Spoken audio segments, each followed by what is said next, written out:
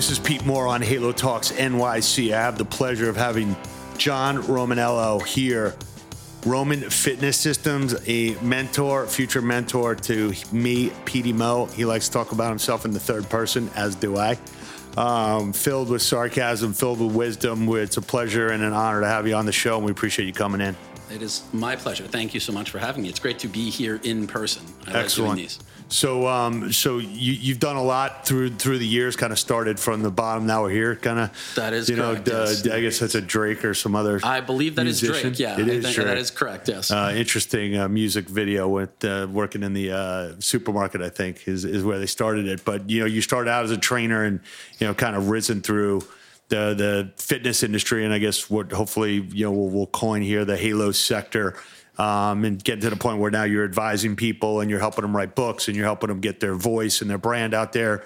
So, just to start out, we were just talking offline here about, society and how we can maybe change people's behaviors. So we'll pick up on that, but maybe for the people that don't know who you are, maybe just, give your quick background and then you and I could riff away until we decide the tape runs out. Yeah, absolutely. Okay. The abridged version. Oh, goodness. What's the right entry point? I don't know, man. There's nothing special about me. I'm just a kid from Long Island. What town are you from? I'm from Glen Cove. All right, I'm from Westbury. So. Okay, I'm familiar. Clark High School. You got a great mall over there? Yeah, we got a good mall. Yeah, drinking beers out of cans back in the day. So in terms of fitness, got really into it in my personal life. I went through a body transformation when I was 20. Everything in my life changed, as tends to happen. And then my career in fitness started really as a way to procrastinate on real life, and particularly grad school. Mm-hmm. I was really passionate about fitness, and I wanted to just do that. And I also wasn't sure what else I would have wanted to do. And then it started out as a job and then turned into a personal training company, and then it turned into a career. And at some point, I suppose I'll have to get a real job, if you ask my mom. But we are now, I got my first fitness article published in 2002, so it's 17 years later. Mm-hmm. Several ebooks and courses and sites, 500 or so articles, a best-selling book, and several thousand clients later, and here we are.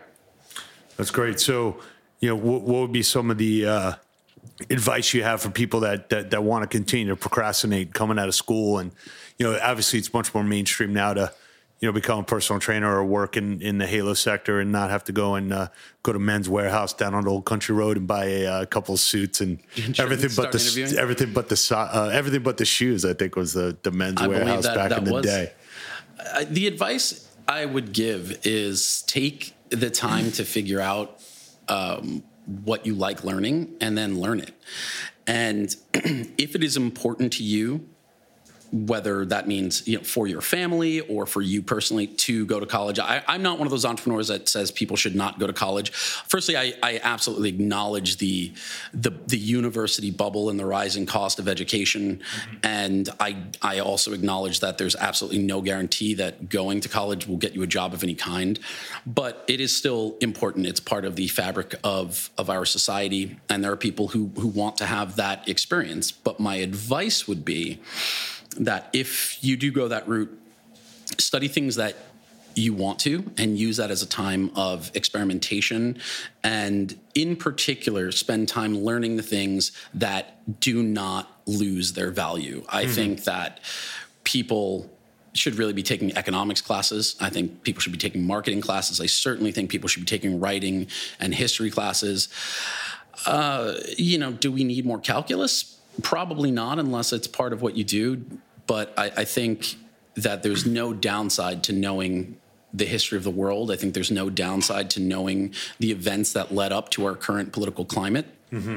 And certainly learning how to write is something about which I'm very passionate and I think is universal. That's never going to go anywhere. Everything else, it really depends. I studied a lot of religion in college because I was interested in it. I don't think that it helped me in any significant way, but it makes me a great conversationalist because I know about a lot of things, and knowing about a lot of things and being able to talk about them it never hurts. There's absolutely no downside. It's all upside. So if you're going to go to school, study things that you're interested in. And then if you are, as you mentioned, it is now much easier for people to make the decision to enter into whether it's the health field or some sort of online career.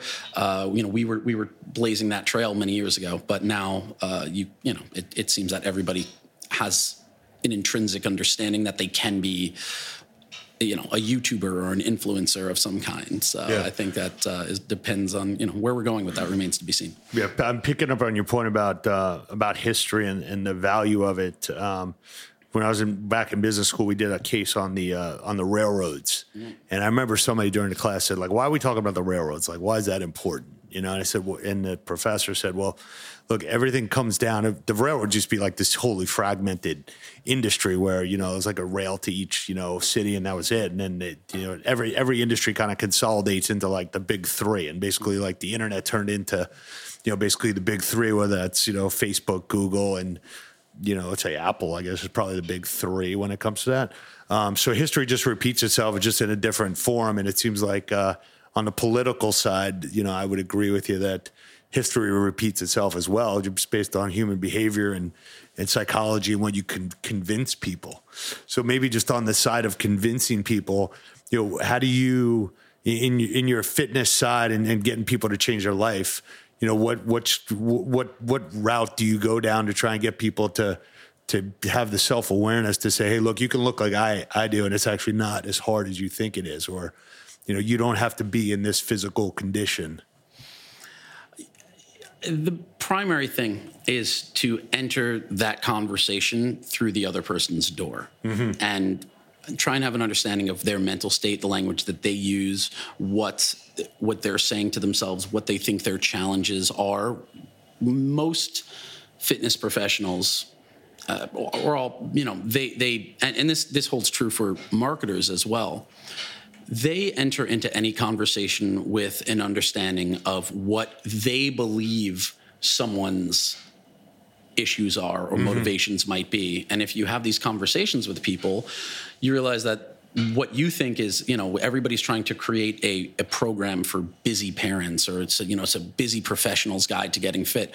Most people understand that they are going to prioritize things that are important to them, that they can carve out an hour here or there. The place that they struggle is understanding what to do with that hour, and their misinterpretation of how many hours they need to spend learning how to fill that 1 hour per day. And they believe that they have to sort of have this, incredible level of education, learning which of these many, many diets to use or navigate, or which of these training regimens to follow. They think they have to go through all of that education before they can then figure out, what do I do with this 1 hour I'm able to carve out before work in the morning? And so if you have the conversation with them and help them see that it's like, the best thing to do is just pick one or two of these things and focus on that, and you don't need to go through a university level course in biomechanics or nutritional science.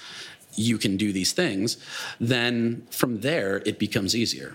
Everybody has a different reason to do anything, and they have 1,000 different reasons not to do something, and the only way you get there is by those conversations. And that is really what we try to do on the marketing side. When we write these epic long sales pages, it's an attempt, it's sort of scattershot with an attempt to slowly hone in on what's the thing standing in the way, and really blocking this person's ability to see they can make this change, and that this change could be sustainable.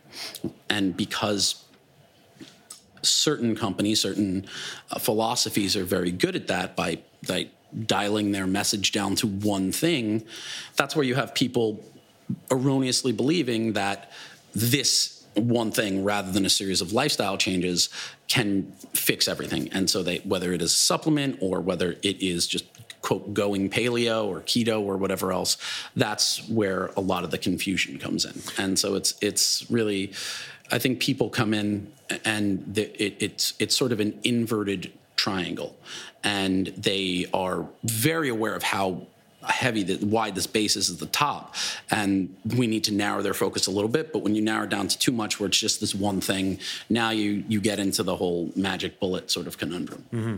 So it sounds one thing that you're always listening is the first thing, and then the second thing is it sounds like you become educated on things that you might not understand, or maybe there's something new and you want to become an expert on it as quickly as possible.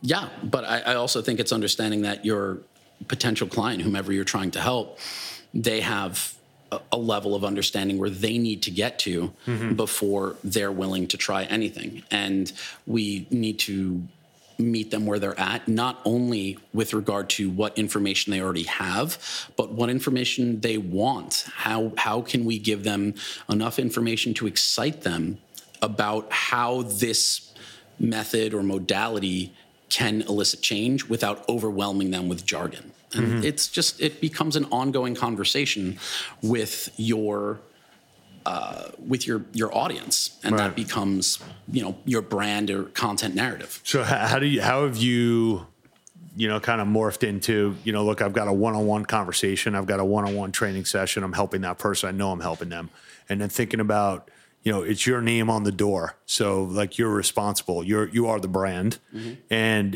how you felt comfortable figuring out how to scale that to the point you have, which is, not many people are able to get to that level. For me, it was just writing. It was understanding that I could communicate directly with one individual 10,000 times instead of thinking, how can I write something that communicates with 10,000 people or 1 million people? I'm just having that one-on-one conversation in this article, and I hope that 10,000 people are willing to have it with me, but when they read the article. And for some people it's a miss, and for others it's a hit. And wanting to keep that conversation going is what drives the business. And that is the heart of effective content creation. It's understanding that this person wants to keep talking to you. And then what's the next thing they want to read, and the thing after that, and just continuing to write articles. And the only real way to do it with panache, with a way that's going to really drive a business, at least if you're a personal brand, is to pepper in the information with things beyond what they need, with stuff about, in my case, the music I listen to, or the films that I like, or the books that I read. And when they start to attach to those things, then over time you become their guy. Right. Because if eventually they're going to hire an online fitness coach, or hire a business coach, or hire someone for writing, if they have a choice between 5 different people who are roughly equally qualified, why would they not choose the person who loves their favorite TV show, or who was at some of the same music festivals that they were at in 2003, listening to bands that nobody listens to anymore? That stuff is really how you connect with an audience long term. And for me, doing it through writing, and for my clients, that is really the entry point. So, as you see more and more people, coming on and trying to live a healthy, active lifestyle, but you also see, more and more of these sugar-based concoctions and these bigger bags of Doritos, and the serving sizes. Like you go into I was in an airport yesterday, and you see like, okay, here's all like supposedly the healthy snacks, but it's like 6 serving sizes multiplied by 10. So I'm actually taking down like 60 grams of sugar, which is basically like 15 teaspoons of sugar, and somebody's thinking that, okay, I'm doing something good for myself. So how do you think, when do we get a big enough voice, or like when's there a tipping point where your voice, our Halo movement, like we basically say, look, the serving sizes are 1, and like we're going to hold you to that. The amount of processed foods that are going to be out there. Like how do we change the demand, and maybe that kind of dictates the fact that they're supplying this garbage, somehow gets off some of the shelves. Who's they in this case? So I'm talking about like some of these the processed food companies, and everyone is made, from Mars Bar to Frito-Lay.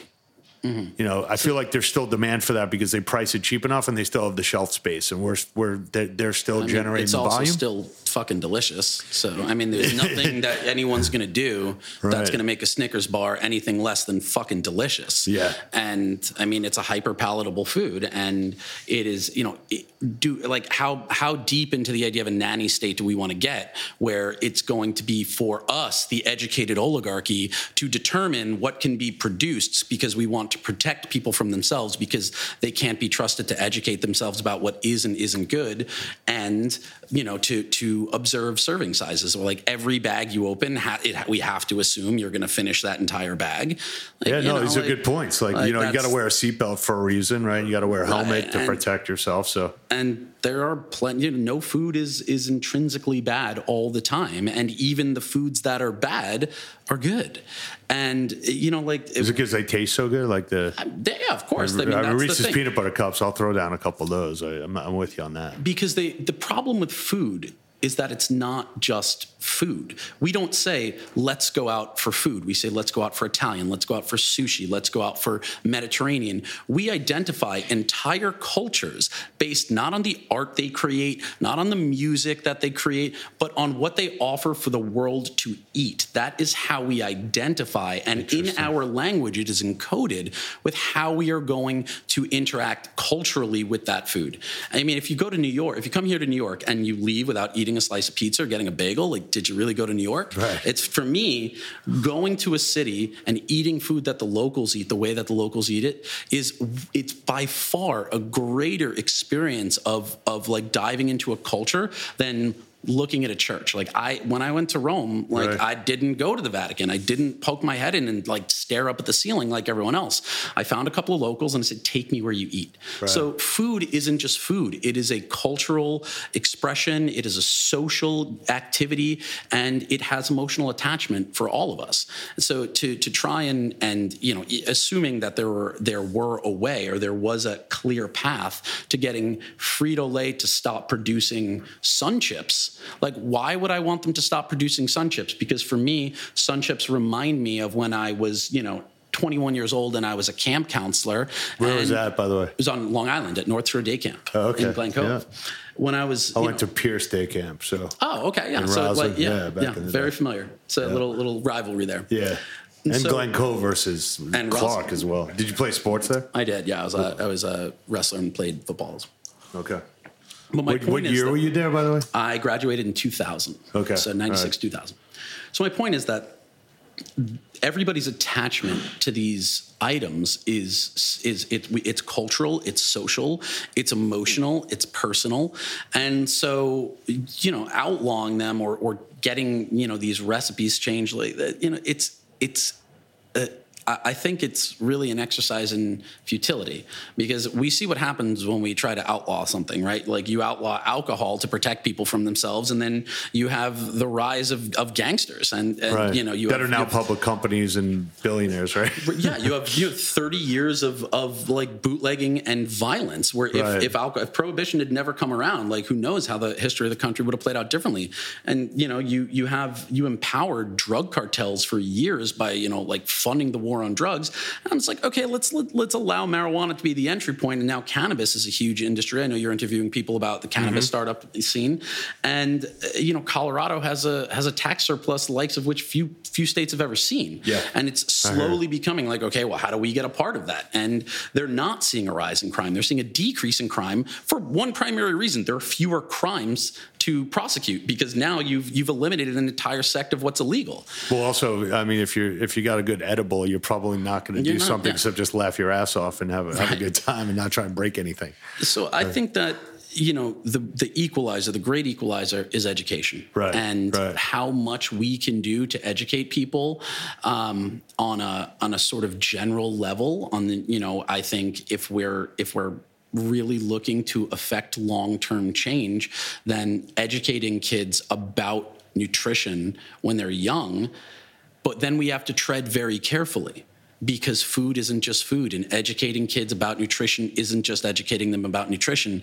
We can't look at it the same way we look at like sex education, which is absolutely necessary, but going too deep into educating kids about nutrition, if that's not happening in the right environment, and it's happening concomitant with all of these competing messages about how they're supposed to look or present, now we're potentially fostering eating disorders. And so we have to figure out a way to have these conversations with our youth that is about like health and longevity. But at the same time, now we are fighting the same uphill battle that has been fought by every older generation since the dawn of time, and that's convincing kids that they're not fucking invincible. Right, sure. Immortal. Which we were, right? Of course, growing up. I mean, they're busy knowing deep in their hearts that they will never grow old or die. Right. Now, so there are no easy answers here, but I think that education has to be always the first line of defense, and we have to understand that there are people for whom that will not make a difference, because we have been educating people about smoking and its danger for a very long time, and people are still buying cigarettes at $20 a pack. It's insane to me when I meet people younger than me who smoke. This to me is absolutely mind-boggling. Like, how did they get you? How did they not, But it happens. And so I will say that I'm gonna borrow or paraphrase Obama here. I think that with health, it's like history. The arc is long, but it bends in a particular direction. So, Obama says it bends towards justice. I think that in the long run, the arc of education with regard to health is long, but it bends in the right direction. It bends toward people having greater personal responsibility and making choices that run counter to that with a greater awareness of how that could affect them instead of total ignorance. And I certainly think that on the whole, millennials are healthier than people, than baby boomers. Yeah. And, you see quite a few millennials smoking, but not compared to that generation. And when they're smoking, they're doing it in the context of a generally healthy lifestyle where they are, being aware of their food intake. And so, we're not able to eradicate obesity on a broad scale with a single campaign, just like we couldn't eradicate smoking. But we didn't make smoking illegal. Now, obviously, there's some lobbyist interest there, but it's also like people have the right to smoke. They just don't have the right to destroy other people's lives while they do it. So yeah, when we tell people that you used to be able to smoke in a bar, and you have to dry clean your clothes every night, right? The last four rows of the plane, right, with the ashtrays. Right. So So they used to have ashtrays in Italy in the strength section of some of the gyms there. My buddy used to live in Milan. They used to have a smoking section in the gym back in the 90s. But there are people who to this day feel that like they should be allowed to smoke wherever they want, and it should be incumbent not on them to find a place to smoke, but rather on the people who are bothered by it to find somewhere where there isn't smoking. Right. I have friends who, one of my friends' mothers owns a bar, and she's in Columbus, Ohio. And when the no smoking laws came down, they just thought it was going to crush their business, and it did nothing, because people will just be like, all right, I'll deal with this because I still want to drink alcohol, right, which also isn't good. But since, in every single culture in recorded history has found a way to ferment something and drink it, to have a euphoric experience, to celebrate or solemnify something. We've been getting drunk at weddings and funerals since we had weddings and funerals, and that isn't going away either. And so I think it comes down to asking ourselves, like, what do we actually want to happen in an ideal world? Do we want hyper-palatable, nutritionally deficient foods to go away? Probably not. I think that what we would really like is for people to be making generally more responsible decisions with their health in terms of nutrition. And I think they are. I think if you look at younger people, there's a greater awareness. I don't want to encourage eating disorders, but I think that, when I was 8, I had absolutely no ideas what calories were, and when I was 12, I didn't ask how much protein was in something, and kids today do. So there is. I think we used to eat like a meatball hero and and chocolate milk before like a basketball game. You thought that was the best nutrition you could. That was the only thing on the menu, right? Right. Back in was whatever was in the lunch elementary school. So I think that things are getting generally better, and I just personally stand strongly against fear mongering because I don't think that it does anyone any good. So. Yeah, I know you help entrepreneurs and you invest in some brands. Where do you see the biggest opportunities, whether it's, for change or whether it's for, spawning out, niches of the health and fitness and the Halo sector that you face? We invested in infrared sauna concept company a couple of years ago called Higher Dose. Now that's kind of pretty mainstream. So what do you see come down the pike, given that you're on the pulse of new ideas and new interesting research? And yeah, I think wearable tech is really going to be pretty prolific. I think in particular, once they find a way to make like heads-up displays reasonably cool looking. So there's one company, I forget the name of it, that has some eyeglasses coming out that you can connect through Bluetooth with your watch or your phone or whatever, and like things will come up. I think that that's definitely going to become more popular. I think that more and more we're going to just have. So I don't know if you listen to Joe Rogan's podcast, but Elon Musk was on it, and he mentioned they were also high as motherfuckers while they were going through this. So, but he did mention that we're already sort of like making these consistent negotiations and agreements to becoming more like cyborgs. And he says what's in the way right now, it's not some sort of ethical problem. It's an interface problem. We're all on our phones all the time. Right. These things are attached to us, and it is only the fact that we're interfacing slowly with it that keeps us from being more cyborgs. And that many of us, if we can have these heads-up displays right over our eye and see the information right as it comes up, we'll do that. And then there's a larger question of like, do we get people to detox and all of that? So I think wearable tech is going to be pretty significant. And then I think obviously CBD and cannabis is huge. I think that's going to continue to grow.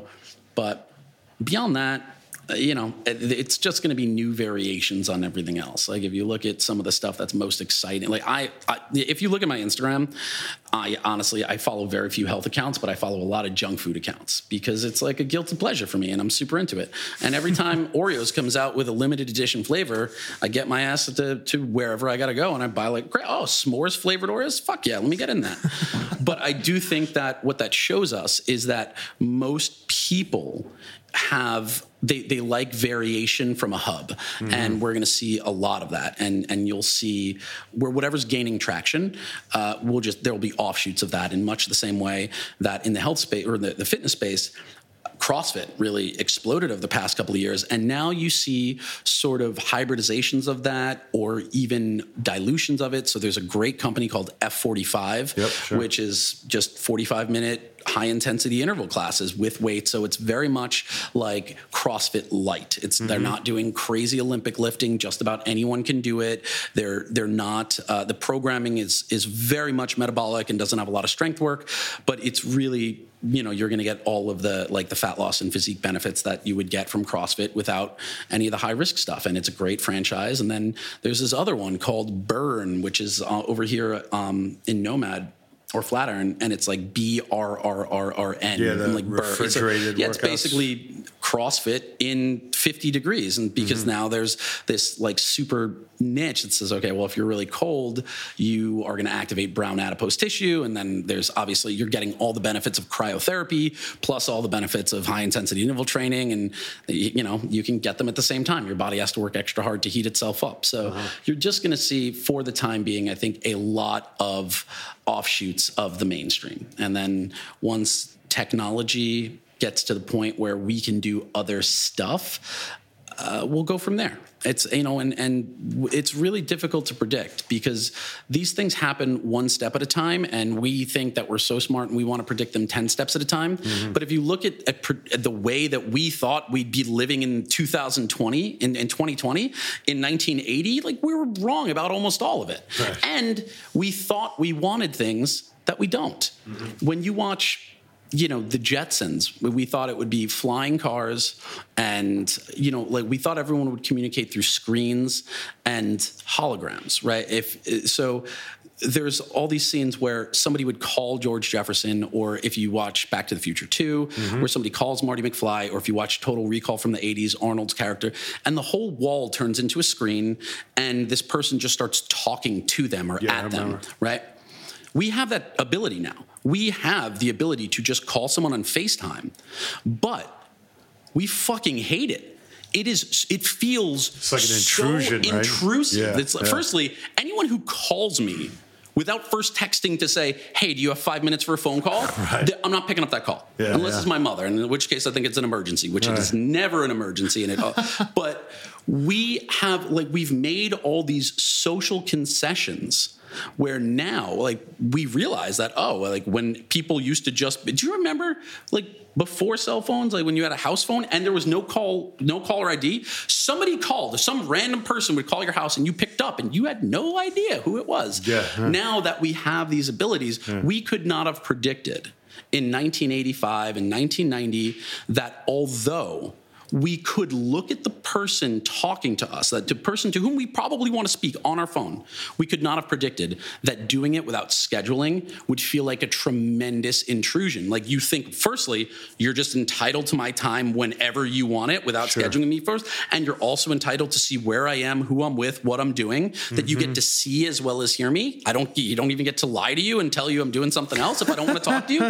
And if I don't pick up, I'm an asshole. Right. Instead, there's a survey that showed in 2017, 86% of interpersonal communication was written. So text messages, emails, DMs, some sort of social media interaction. Now, the great thing there is it shows me that we had in 1980 through 1990, we had no idea what we would want in 2020 because these things don't happen in a vacuum, right? We all think we want flying cars until people are still shitty drivers and they get into accidents and then the cars fall out of the sky and then we realize that's probably not a tenable idea. And instead of people talking to each other through screens all the time, we've taken steps backwards. We are now writing letters to each other over and over and over. Now, they're very short letters, sometimes 140 characters, and they're being sent instantly. But the way that we communicate now through texting has a lot more in common with sending letters back and forth across the Atlantic by ship than it does with the video calls that we saw in the jets. And that is a choice we have made collectively as a society. And so I think it's really important when we start looking at predicting technology to try not to go more than 2 steps ahead because we will invariably get it wrong because we have absolutely no idea what we're going to want 10 steps from now until we get to that 9th step, and then we get to make that decision in context. So when you're investing and when you're advising people, obviously you've got a lot of deep experience and you've tried a lot of things and you've helped a lot of companies. Do you kind of help them say, look, let's have some people come in here and say, yeah, here's my 5-year plan. I'm going to get to a $500 million company. I'm like, well, let's have like a 12-month plan. Let's have like a 24-month plan. And who knows what's going to really happen because you don't have a crystal ball. I'm agreeing with you. Let's just get to a point where you got a sustainable business that helps people and solves a frustration and that you can do profitably. And that's what a company is supposed to be, just solve a frustration in a profitable way. So, when you have people come to you and they've got a vision, I use this term dream architect, which obviously you are, help take someone's dream and architect it into reality. How do you, obviously you just say it, but, say, look, kind of tighten this up. Like let's do like these first 10 steps instead of just trying to think about where you're going to be. Right. I mean, I think that a big thing is trying not to predict massive changes to human behavior, but rather trying to elicit a change in the behavior of an individual human. And again, we can't predict that. We can't gainsay humanity as a whole and say that we're all going to be okay giving up driving cars and all just, that driverless cars can be the next thing.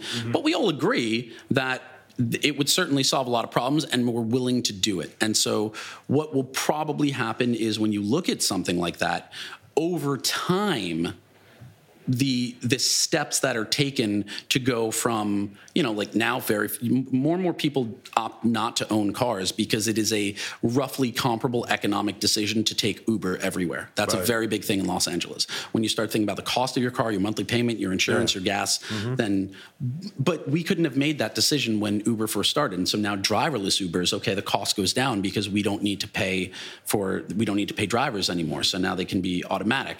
And then from there, like, our attachment to the idea of what a car is shifts. And now all of a sudden, everyone having electric cars makes a lot more sense because, like we're all super into Teslas because it's the only car you get to drive and also be saving the world at the same time. Right. And so what I usually tell people is if you can figure out how to solve a problem that exists now and then spend some time thinking about how you can adapt that technology to solve the problems adjacent to it. And then start thinking, well, what else comes up? Now that I don't have to think about this anymore, now what else will come up? And so my investment thesis personally is to invest in companies that are no more than 2 steps away from something where I have a lot of interest or knowledge, because that is not only a smart decision for me, it also puts me in the position to be the greatest asset to the company in terms of leveraging my network or my existing brand power